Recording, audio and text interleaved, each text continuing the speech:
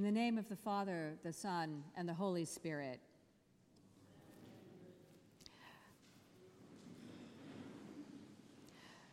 So today is the Sunday we call Christ the King Sunday, or it is often called the Feast Day of the Reign of Christ. I'm trying to get this right. How's that, Jim?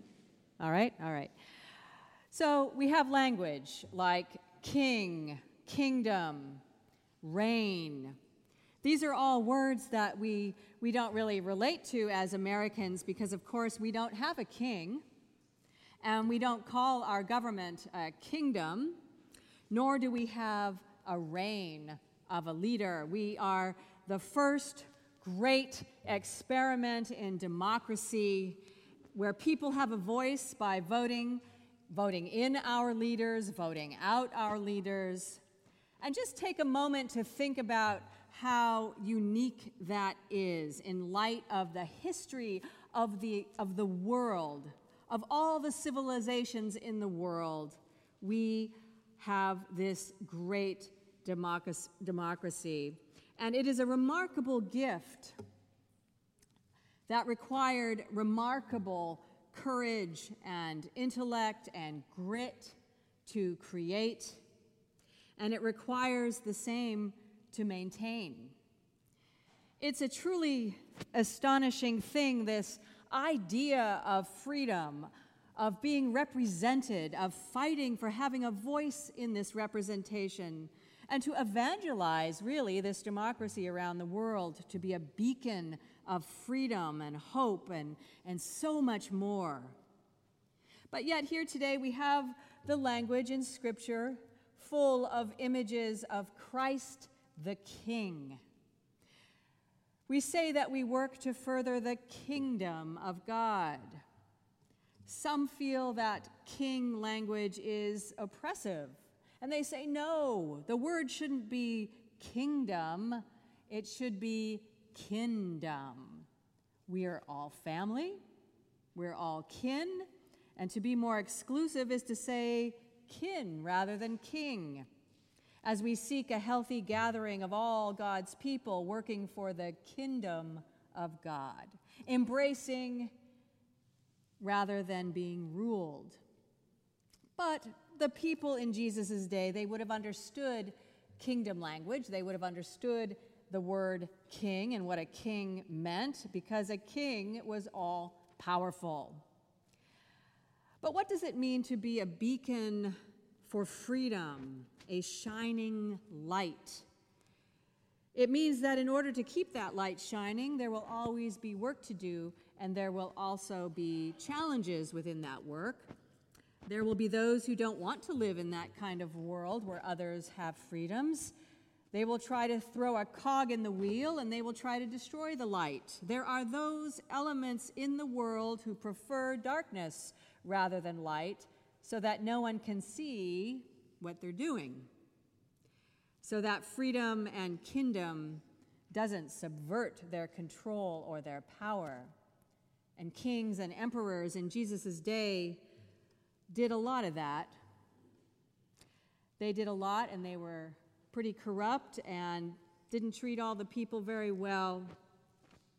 To have a king means that we are ruled without freedoms, without having a voice, and that we are subject to the whims of a ruler who doesn't really care about anything except holding power.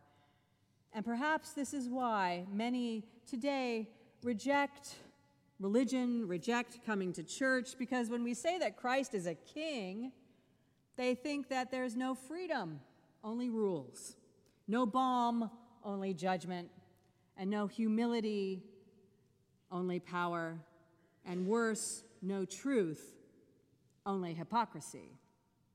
But let's face it, the church of history hasn't always been a bastion of balm and freedom.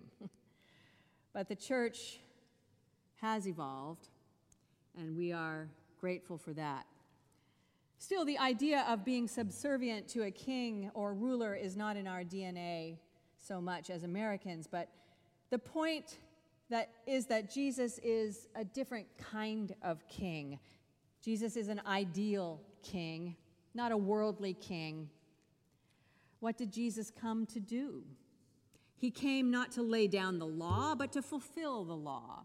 He didn't come to judge the world, but to set captives free, to heal the sick, to lift up those without a voice, to reveal the truth, to teach forgiveness, not revenge, to reveal the kingdom of God, not to enrich the kingdoms of humankind.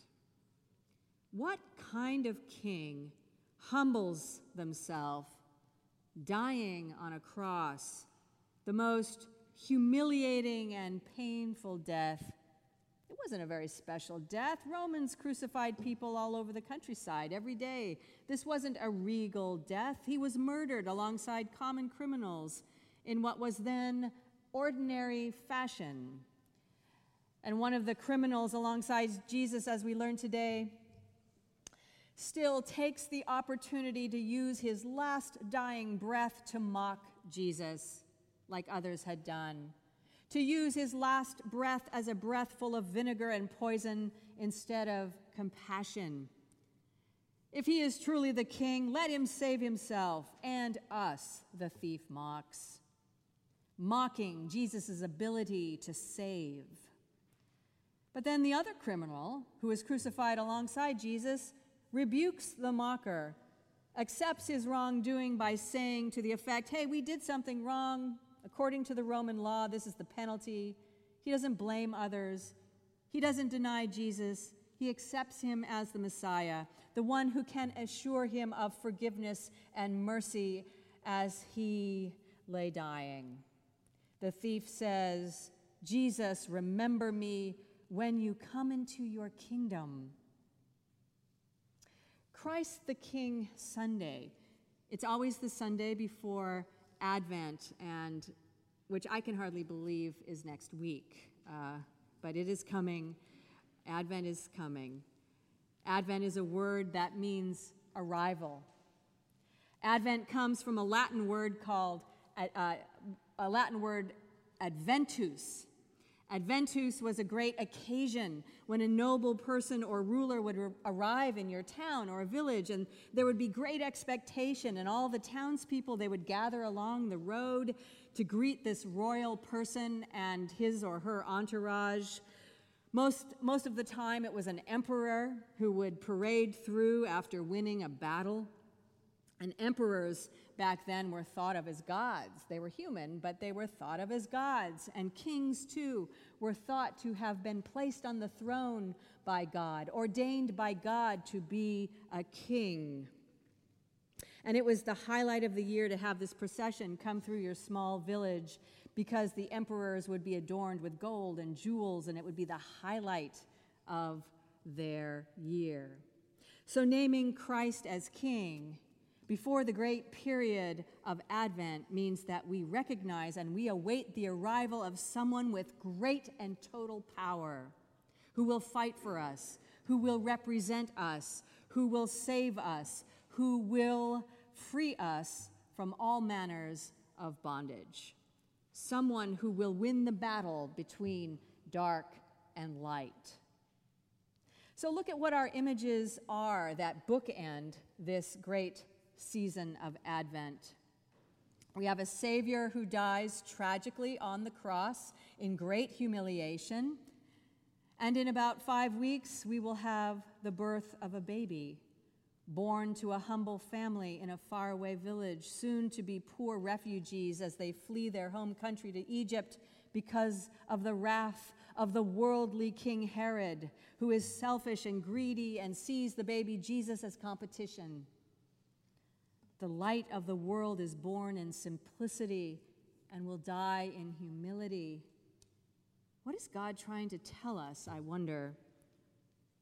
For one, that God is revealed in ways that we don't expect, that God may not make a grand entrance in our lives, but that God just may be in the small stuff. That we shouldn't be swept away or distracted by false expectations of what a Savior should be.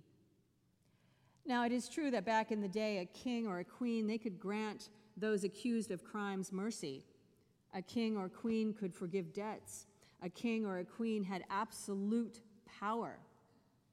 But absolute power often corrupts, because earthly power is not often paired with our humble natures.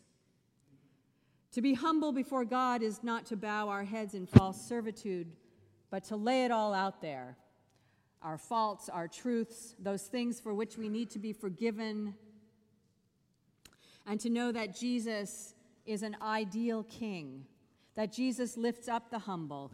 Jesus, the ideal king, reveals a glimpse of the heavenly kingdom here on earth.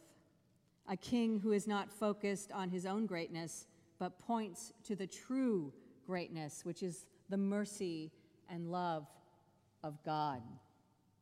A king who teaches and models forgiveness. So the thief says to Jesus, "Remember me when you come into your kingdom." Remember me, insignificant, imperfect me. Please don't remember all the bad things I did. Remember the true me, the real me. And the real me is the humble me. Don't remember that one, the one who tried to do something other than being the true me. Don't remember those things that I did when I thought I could get away with this or that. Please remember my heart before it was corrupted. This is a scene about a humble king who engages with a moment of surrender from a humble thief. Jesus says, "Today you will be with me in paradise." And today, remember, is timeless because God's time is different than our linear time. In this act of surrender to Jesus, the Supreme One, the Messiah, the King, for lack of a better word, the one who reigns, paradise is revealed. Like the Garden of Eden at the beginning of time, it is a place of great freedom where God's creatures walk and talk with God, enjoying the bounty that they have been given, where we don't try to be God ourselves and take the kingdom away from God. We can't and aren't allowed to eat from the same tree as God in order to be God ourselves, but we can humbly tend to it, marvel at it, and help replant the seeds. So we will begin our Advent yearning, recognizing Jesus is the King, the one who reigns in an ideal kingdom, a kingdom that is a kingdom that starts here and now.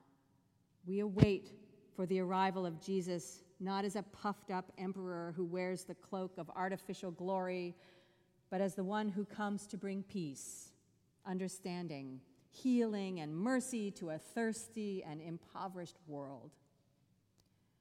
Oh, that we could follow the ideal king without getting distracted by shinier objects. Amen.